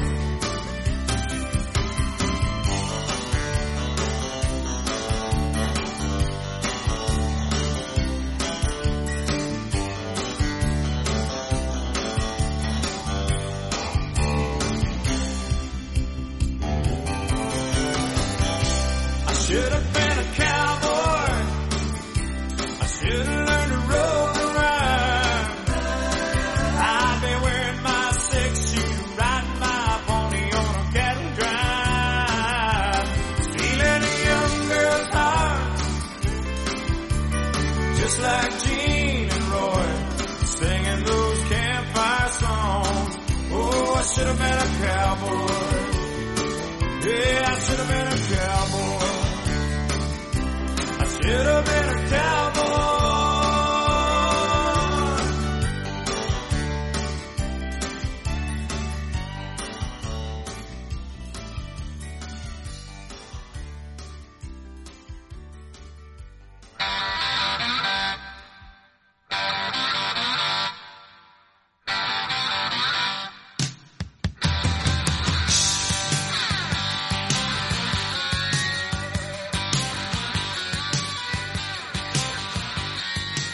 We welcome you back in. Kevin Slaten with you on this Monday afternoon right here in the Monster Energy Drink, STL-Cars.com, Kings Court. Grab yourself one of those Monster Energy drinks. Get the sugar-free one, get the regular one. It doesn't matter, but get one. Unleash the beast in you. Monster Energy Drink, the most badass energy drink on the planet. Gets you through the day with that extra punch of energy, folks. You need Monster. Unleash that beast in you. Our good friends at Taco Bell want you to stop in at lunch. It is lunchtime right now. A little bit after lunchtime, you could have a later lunch. Get yourself something off that $1 Crave menu or the $5 Crave menu. Right now, that $5 Crave menu is screaming at you to grab a double chalupa in a box with 2 tacos and a soft drink for $5, or a triple double crunch wrap in a box, 2 tacos, soft drink, $5. Maybe the $1 Crave menu, double stuffed taco, $1. Grande burritos, $1. They have great breakfast, lunch, dinner, late night, and those $1 and $5 Crave menus are open the whole time. Get a grilled breakfast burrito with bacon bits for breakfast off that $1 Crave menu. 2 different AM Crunch Wraps for breakfast, both under $3. I support locally owned and operated businesses, so I do that with Taco Bell as well. Here are the locally owned and operated Taco Bell locations in our area. In Missouri, they're in Chesterfield Valley, Washington, St. Clair, Union, Jackson, Cape Girardeau. In Illinois, they're in Waterloo, Decatur, the state capital Springfield, Carbondale, Salem, Jerseyville, Troy, DuQuoin, and Columbia, Illinois. Those are all locally owned and operated Taco Bell locations. And folks, if you're in the market for a new car or SUV or truck, STL-Cars.com is your stop. Go to the website, look at over 1,000 vehicles, and call or text Don at 314-626-3251. 314-626-3251. Tell Don that we sent you. He will get that vehicle for you. Tell him the price you want to pay for it. If you can't find ones you like exactly to your liking, tell him.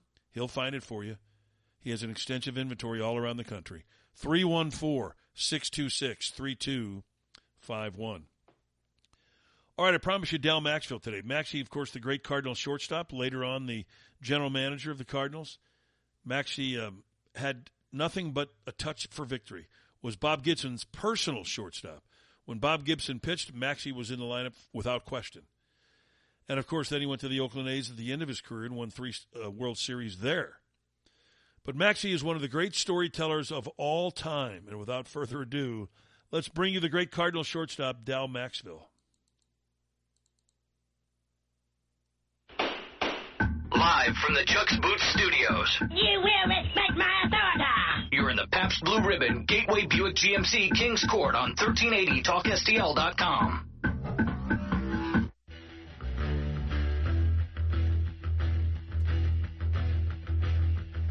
You need cooling, baby, I'm not fooling.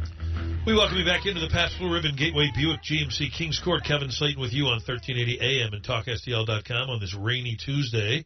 We're in the Chuck's Boot Studios, And we welcome to the show former world champion. Well, I guess you should never say former. World champion Dal Maxfield, formerly of the Cardinals, not only on the field as their shortstop, but also as their general manager. Hi, Maxie. How are you? I'm fine, Kevin. How are you doing today? I'm doing well. Once a world champ, always a world champ, right? Well, I think so. I don't think they take that title away from anybody that's ever won it. So, yeah, that's a nice sounding term, by the way. Yes, it is. World champion Dal Maxfield, and you've been around it a lot. Well, I was kind of lucky in that as a player, I was involved in 5 World Series, 3 with the Cardinals and 2 with the Oakland A's, and then got fortunate again to be in the World Series a couple times as general manager of the Cardinals in '85 and '87. So I've had a lot of good fortune that way, and really enjoyed each and every one of them. And as a player for those 2 teams, you won, what, 4? Let's see, we won 4, yes. One in '64 and '67 with the Cardinals. Got beat 68 by Detroit in 7 games, after we were up 3-1, I might add. And then in '72 and '74 with the Oakland A's, really a fine ball club out there for several years. And, so 4 out of the 5 were winners, yes. That's pretty amazing. You were everybody's good luck charm, weren't you? Yeah, as a matter of fact, when I went out to Oakland and joined that ball club, a couple of the players over there, Joe Rudy and a few people asked me, they said, "Hey, you're a good luck charm. You've been here before and won this thing a couple times." I said, "Yeah, I have." And I said, "We'll probably do it here." I had no idea how good that ball club was, though, when I got there. But, they really, really had a fine ball club, and we were able to win a couple World Series, and really, really a lot of fun out there, too. I had a crazy owner by the name of Charlie Finley who made things interesting on a daily basis, so he kind of added to it at World Series time particularly. That was probably the most colorful team in recent baseball history, those A's that won 3 in a row. Yeah, they I tell you, Kevin, they were, I guess the best word for it is nuts. They had a crazy bunch of guys that a lot of them liked to fight, and they liked to fight amongst themselves. I know Blue Moon Odom and Angel Manuel fought at least 2 times a week, it seemed like, and Riley Fingers and Blue Moon Odom got into it a couple different times, and they were the best of friends, but they'd get on each other, and both of them had short fuses, I guess, and but I never saw anything like it. I went over there and I thought, you're all supposed to be friends and get along, but and they did. Once they played the national anthem, they acted like they all came out of the same womb. But so much for team chemistry being important, right? Hey, forget all that. What's important is guys that can play ball. That's right. You get guys that can play ball. That's the answer. And if they get along, that's wonderful. We'll write about that, and the fans will say, what a wonderful bunch of boys. They like each other, and they play good together. But forget all that crap. Just win. Just play ball and win. Wasn't Dick Williams the manager? Dick was the manager in 72 and 73 while I was there. And then he left, and Alvin Dart came in and replaced him, and did a real good job. Obviously, Dick Williams was the best manager I ever saw. He was always on top of things and seemed like he was several innings ahead of anybody we played against, any manager we played against, and treated everybody the same, whether you were a superstar or a raw rookie that just came up the day before. Treated everybody with respect. I enjoyed playing for Dick an awful lot because of I saw that in him, and that was at the end of my career. So I'd been around the game a little bit and saw how some managers operate, and he was just outstanding in every way. And he was not one to put up with any nonsense either. So if you had to get a bunch of guys fighting in the locker room, Dick Williams wasn't the guy that's going to pussyfoot around. No. And we had a rule on the ball club. Once a fight started, you didn't break it up. You had to have a winner so nobody had hard feelings. And sometimes we worried about that a little because Fingers was involved in a lot of those fights, and he was a big cog in our machine at that point in time. He was the best relief pitcher in baseball, and so when him and Odom would get after each other, we're all kind of dancing around in a circle watching what's going on and making sure he wasn't going to get hurt real bad. Odom, we liked Odom, but we didn't care that much about whether he got hurt or not. Raleigh Fingers was our bread and butter guy. That's amazing. It's so funny because the media is so into this chemistry thing that you hear it all the time about the Cardinals now. Oh, the team chemistry is just so wonderful.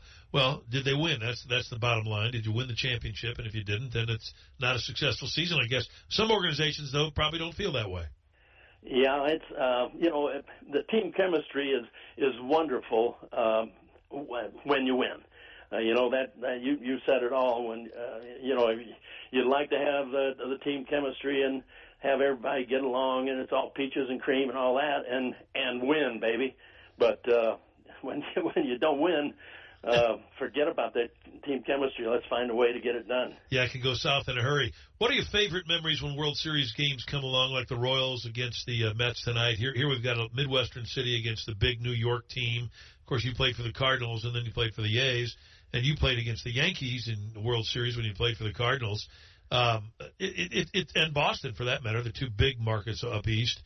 Is there any kind of that parochial feeling among the players, or is that just for the fans? I'm not sure about the answer to that, but I do know that the people that run baseball up in New York and in the commissioner's office and all those folks, they hate it when when two small market teams are in the World Series. Like when we played Kansas City, they looked at it and go, "Oh my goodness!" And they hated that for sure. Nobody on the planet is going to watch this, and and the same thing actually in '87 when we played Minnesota. They were not real happy with that because, the markets were not the big market clubs. They would like for the Yankees or the Mets to be in the World Series every year against either the Dodgers and the Angels or the Cubs and the White Sox. Right. Chicago, L.A., and New York. That's what they really care about. And they don't mind when Boston's in there. And Boston's the same way. Yeah, great market up there. But we kind of enjoyed having them be a little bit unhappy about that every time we got in it because we didn't care so much that we're a small market club. We were a good ball club, and we wanted to have the chance to prove it to everybody.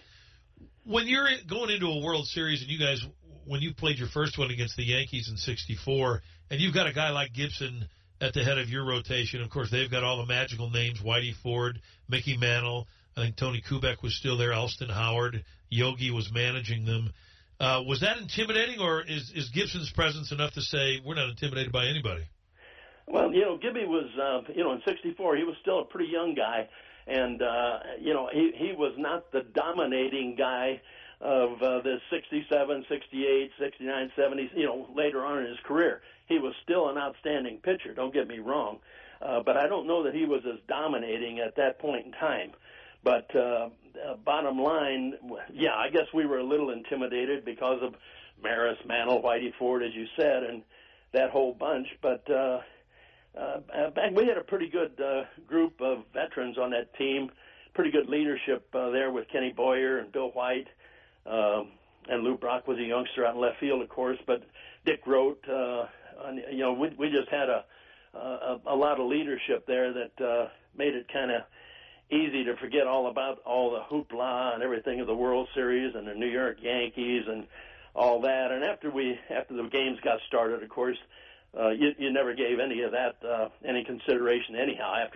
Once they played the national anthem and some guy threw the first pitch, well, it's just another ball game, and it's not really just another ball game, but that's the way that's the mentality you have to have when you go out and play those games, I guess. To be successful, and we beat them. They were tough. They were real tough. The Yankees were. Took all 7 games, and Gibby pitched outstanding throughout the series and did well. And McCarver, of course, had a great series. Hit a big home run up in New York to, I think it was Game 5, if I'm not mistaken. But 10th inning. Yeah. Which was a big boost for us. And my goodness, that was 51 years ago. Good Jeez, Lord! I'm telling you, where does it go? You know, I think Cardinal fans will remember you as a shortstop because you played such great shortstop there for the 67 and 68 teams, and then in 64 though it was at second base. Didn't you catch the final out of that World Series? Yeah, I did. Javier got hurt. He hurt a hip and wasn't 100%. And Johnny Keane came to me and said, "You played a lot of second base?" And I said, "No." And he said, "Well, what I'm asking you is, can you play second base?" I said, "Oh yeah." I said, "Yeah, I can play." I think up to that point in time, I'd probably played maybe 3 games total at second base, scattered amongst a bunch of games where I'd go in for an inning or two if they pinch hit for Javier, which they didn't do often but did occasionally, and so I'd go in and play the 9th inning at second base or whatever. But I had Red to help me. Red, I grabbed him the first thing and said, "Hey, I'm going to be looking in the dugout for you. Don't be hiding. Take that hat off so I can see those red feathers of yours and figure out what exactly I'm supposed to do." And so it all worked out pretty well. We struggled through it somehow. And yeah, the last out of the game, a nice big high pop up, and Dick Grote was standing by me there at second base, and as the ball's coming down, he said, "Don't get hit in the head." And I look back on that now, and I'm not so sure I appreciated that at the time. No, I bet you didn't. The ball stayed in my glove, and we were world champs, so it was nice. It's a play you probably made 1,000 times in your career, but when it's going up in Game 7 of the World Series, are you thinking anything, or are you able to just concentrate on following it into your glove? I was trying.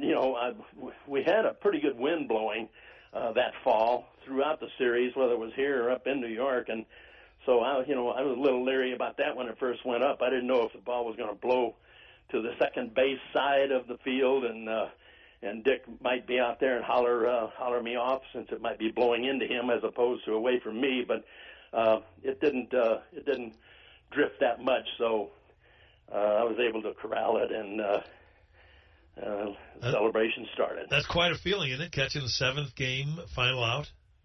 Yeah, it is. It was. I didn't think a whole lot of it at the time, but after it was all over with, I thought, wow, that was fun. I'd like to do that every year. But it didn't wouldn't quite work out that way. No, but 4 times is pretty good. Yeah, we had some fun with it, and a bunch of the pictures, I caught the ball, and a bunch of the pictures on the mound with Gibson and McCarver jumping up and on him and everything, and guys coming around. I wasn't in any of the pictures because after I caught the ball, Al Barlake was the umpire, and he got out there and he says, "Hey, Dowd, give me your hat." So I took my hat off, and I flipped it to him, and it landed on the ground. I reached down, grabbed the hat, handed it back to him, and now I run in there. By now, there's so many people around there, fans and ushers and everybody else. I wasn't anywhere in any of the pictures on that celebration. Kind of made me mad that those damn umpires. I told Barlick about it later on. I said, "What'd you stick your nose in things for?" But he wanted a hat. So, as exciting as those 4 championships were, how disappointing was that 68 team? Because you guys had that World Series won and just let it sort of slip away. Yeah, it was disappointing. Obviously, when you lose a World Series, whether you're a player or general manager or whatever, it's deflating, because you just don't think that's going to happen. I know at the start of that World Series, when we were having our team meetings going over the Tigers, the scouts came in and told us all about K-Line and Northrup and everybody on their ball club, this starting pitching, etc. And all of a sudden, somebody in the background says, "Hey, Red, can I say something?" And we turn around, and it's Maris. Maris never said anything. He was the most quiet guy in the world, and he never said anything. And we all looked at him like, "What in the hell is he going to talk about now?" And he said, they're talking a lot about Denny McLean. He won 31 games and all that. He said, "The guy we got to worry about is that fat guy over there, that guy by the name of Lolich." said he's the guy we got to worry about. Wow. And it turns out it was very prophetic. Right. He was right on, because we just could not solve Mickey Lolich. He just pitched superb baseball against us for 3 games there, and in the 5th game up in Detroit, he's pitching. We're winning that game, and Mayo Smith let him hit for himself, leading off the 7th inning, and we're ahead by, I think the score was 5-2. We're ahead, and he let him hit. Now figure that one out. That is bizarre. The 5th game of the World Series, if they lose it, it's over. And they let the starting pitcher hit when he was down, behind in the game. And what does he do? Gets a broken bat single into right field, starts a rally, and they score a bunch of runs, and we end up losing that ball game. And he shut you down the rest of the way. And, well, he shut us down like he did the whole time almost. He just did everything, made picture-perfect pitches on guys in key situations. I think the only guy on our ball club that had a real good series offensively was Lou. And, of course, he did that in every World Series. It seemed like he was Mr. October before Reggie Smith picked up that name. But, yeah, we could not I saw Mickey at a banquet that winter. I don't know, it was Boston or New York, one of the two. And I went over to him. I grabbed his left arm, and I said, I would like to break this off and take it back and present it to the fans in St. Louis, and I don't care if I go to jail for it. He laughed like heck, and he was a good guy, really a good guy, but boy, what a pitcher he was in that series. Throughout his career, he was a good pitcher, period. Yeah, he sure was, and that was a pretty good two-headed monster they had coming at you, but he dominated as opposed to Denny McLain. What are your favorite stories about the 4 you played, the 4 that you won, the 5 that you played in, and then the 2 that you were GM in? Well, obviously the GM ones, they're kind of tough. We were up 3-1 against Kansas City, and we all know where that went with the call at first base. So you know, I relive that game almost daily, and I know everybody else does that was connected with it. I talked to Whitey, and I said, "What's your favorite memory in 1985?" He says, "It isn't Deckinger." You know, he was the umpire at first base that made the call. And, you know, it's just one of those things. You're devastated when you lose, but when you have up 3-1 and you end up losing, then bottom line, you turn around and in the next one against Minnesota, we were up 3-2, and they came back and up in Minnesota. They won 4 games up there, and we won 3 here in St. Louis. So, are you there, Kevin? Yeah, I'm here. And then, okay, you know, as a player, when you guys were playing, obviously your games here and then the games in Oakland, what stands out to you in terms of a memory other than, of course, winning 4 times? I guess the great job that it almost always comes down to pitching. And the great job that people do, not only as starters, but some of the guys in the pen, that it's so important that they come in and do the job. And I mentioned Raleigh Fingers earlier. He was instrumental in just about every game. He had a rubber arm. He'd just come in and get people out, and you never worried about him giving up a big hit. It just seemed like he'd come in with men on first and third and 1 out, and if he didn't strike the 2 guys out, he'd strike the first one out so he didn't hit a fly ball and bring a run in. So, and were you on that team when he was faking like he was walking Johnny Bench intentionally in the World Series and then threw the slider and caught the corner and struck him out? No. And Johnny Bench later on said, "Why me? Why me? Why did you have to do that to me?" Because now he says, everywhere I go, they don't talk about me being a Hall of Fame catcher and hitting all the home runs and RBIs and doing that. They always ask me, how come you didn't swing at that pitch? You know? Oh, man, crazy. Crazy stuff. That is fun stuff. Well, it's always fun, you know, reminiscing, because I think those were fun times and those were fun teams. And, you know, I don't know how many guys, except Mickey Mantle and his gang who played for those Yankee teams, can say they won 4 world championships. But that's quite a thing to have on your resume, Maxie. Well, thank you. Yeah, I feel that way. I'm very I'm very proud of the fact that I was able to be on those clubs and contribute a little bit. And Yogi and that bunch up there, they dominated the World Series for, I don't know, 10, 12 years in a row there in the late 40s and early 50s. And every time I'd see Yogi, I saw him on a cruise here about 10, 12 years ago. I know he just passed away here a couple of weeks ago, but he was on a cruise with a bunch of fans from New York, and I saw him, and we talked to him a little bit, and he said, "You got one of my rings." I said, "I don't have one of your rings." I said, "We went head to head, and we beat you, and you got enough rings anyhow." He right. said, "Yeah, but that was one I wanted. I wanted that one as a manager of the ball club." But But you guys got him. We got him. Yeah, we had awful lot of great Kenny Boyer hitting that grand slam home run in one game. We won the ball game 4-3. So we obviously didn't do much offensively. But enough after that, of course. But what would you say to guys as they approach this World Series game one tonight? Because a lot of these guys are youngsters; they haven't been into this World Series. Some of the Royal players obviously have, but plenty of the Mets have not. Is there anything that a guy who's been through it all can tell a team in terms of just trying to focus and play your game? No, basically, once all the hoopla is over with, prior to the game, all the media there interviewing you.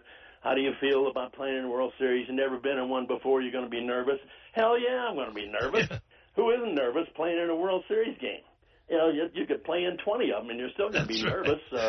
But you get over it right away because hard as it is to believe it, I mentioned it earlier. It's just another ball game, and when they hit it, you got to try to catch it, and when they throw it, you got to somehow try to put the bat on it and put it somewhere, and that pretty much sums up what you have to do throughout the season. And I know the Cardinals with the tough losses against the Cubs, particularly the two up in Chicago. I think I read somewhere they struck out 13 times the first game up there and 15 times the second game. That's 28 Ks in 2 games, and you only get 54 outs, so that's over half your outs were by the strikeout, and in Wrigley Field with the wind blowing out, I know if there's any second guessing amongst themselves when they sit around and talk about it, they're going to say, man, if we could have just put the ball in play half of those 28 times, who knows? We might have hit a 340-foot fly ball to left center that might have got blown out the other 20 feet for a cheap home run, or if you put the ball in play, the other guy's allowed to make an error. It's why I think that's what they'll be second-guessing themselves about all winter, is that they weren't able to put the ball in play up in Wrigley Field more often. And it's why I favor the Royals, because their team makes contact more than any team in baseball. And I think, in today's game where strikeouts are prevalent, if you've got a team that doesn't do it, like you said, you put it in play, and who knows what you make them catch the ball, make them throw the ball. You never know, and everybody's nervous, number one, and particularly as you get to the 7th, 8th, or 9th inning. There's a little more pressure in those innings when the game's really and truly on the line. And if you can put the ball in play, I know in one of the games, the third baseman for the Cubs, the outstanding young kid that just such a great player, I can't think of his name right now, Kevin, but bottom line, he made an error on a relatively easy play, hitting his glove and then bounced out. I'm sitting there watching that, and I said to myself, this is going to come back to haunt somebody. Well, unfortunately, the Cardinals did not take advantage of that. But when you make a play like that, and the other club lets you off the hook, it's almost like it's fated to be that way. And unfortunately for the Redbirds, it was that way this year. The Cubs, you got to take your hat off to them. They hit all those home runs, a bunch of them up there, of course, but some of them back here too, and they just did a terrific job. Their young pitching pitched well, and they did take advantage when Colton Wong and Jaime Garcia made the errors. That was right, the difference, And usually in playoffs or World Series, when the other club makes an error, you better take advantage of it, because it's you have to. I don't care when they say, well, it's hard to do. I know it's hard to do, but you got to do it. Somehow you got to find a way, and most of the time they did. You know, the Cardinals did, winning 100 ball games. I mean, what a great year. But for some reason, in that short 5-game series, they struggled at the plate, and then, of course, their young pitchers struggled a bit. I believe in all 3 games that they lost, matter of fact, I'm sure of this, they were ahead in all 3 games. And early, it might have been early, but they were still ahead. And, you know, once the club gets ahead, if the pitching holds them down for the next 2, 3, 4 innings somehow, that Cardinal club usually found a way to add a couple more runs to have a little cushion. But for whatever reasons, it just didn't work out that way for them. And of course, losing Martinez, that didn't help at all. No, that I thought that was the biggest blow for them. The other injuries, the players that came up played better, so it wasn't that big of a deal. But with Martinez, that was the crippling blow. Maxie, if you could, the wild, crazy A's World Championship teams, or the '67 Cardinals of Orlando Cepeda and Alberto's, and all that fun, which team more enjoyable? Oh, I think probably the '67 team, because I was more a part of that. I was the everyday shortstop, played 153 or 4 games or whatever, and I was in the lineup every night there, whereas out in Oakland, I was at the end of my career and was there just to cheer and back up the Dick Green at second base and Campaneris at short if they needed a rest or whatever. But and the chemistry that we talked about before was definitely on the '67 team. That ball club guys got on each other. If you made a mistake, oh boy, you were going to hear about it. But nobody ever wanted to throw punches or do anything crazy. Whereas out in Oakland, it was every day. Oh no, yeah. You think I'm kidding, but I'm serious, man. Those guys, and the thing about it is they like to fight. You know, Billy North and Reggie got into it one time in Detroit, and I thought, good Lord, here's our two guys, the biggest part of our offensive machine here, and these guys are beating the hell out of each other before the game. It wasn't even after, it was before the game. And, well, somehow neither one of them got hurt, and we survived and went on to win. Yeah, the rest is history. Yeah, but the '67 team definitely, Kevin, was more fun for the reasons I expressed. Well, Maxie, listen, it's always great to catch up with you and share some memories. Thanks a million for taking some time and visit with us today. It's always a pleasure being with you, Kevin. You take care. You bet, buddy. Thank you. That's Dal Maxfield, former shortstop for the Cardinals, world champions, the A's world champions, and, of course, general manager of the Cardinals in 2 World Series. That was fun catching up with Maxie. It always is. What a great storyteller, though, isn't he? I mean, it doesn't get any better than him. So many times we've had him on the show through the years, and there's different stories and better stories all the time, but those stories of the fighting A's were spectacular, weren't they? I mean, that was classic stuff. I really enjoyed hearing about those teams because that team won 3 in a row, and they were famous for not getting along. I loved what he said about Dick Williams as a manager. I look at Dick Williams, Whitey Herzog, and Billy Martin as the 3 managers that I saw that I would put right interchangeably at the top. If you had any one of those 3, then you had a great manager at any time. It didn't matter. And you put them on different teams. Billy Martin won with the Rangers, won with the Twins, won with the Yankees. Dick Williams won with the Red Sox, won with the Oakland A's. Whitey won with the Royals, won with the Cardinals. Those guys could manage anybody, and they would win no matter where they ended up. Funny how that happens, isn't it? Guys who are winners win anywhere.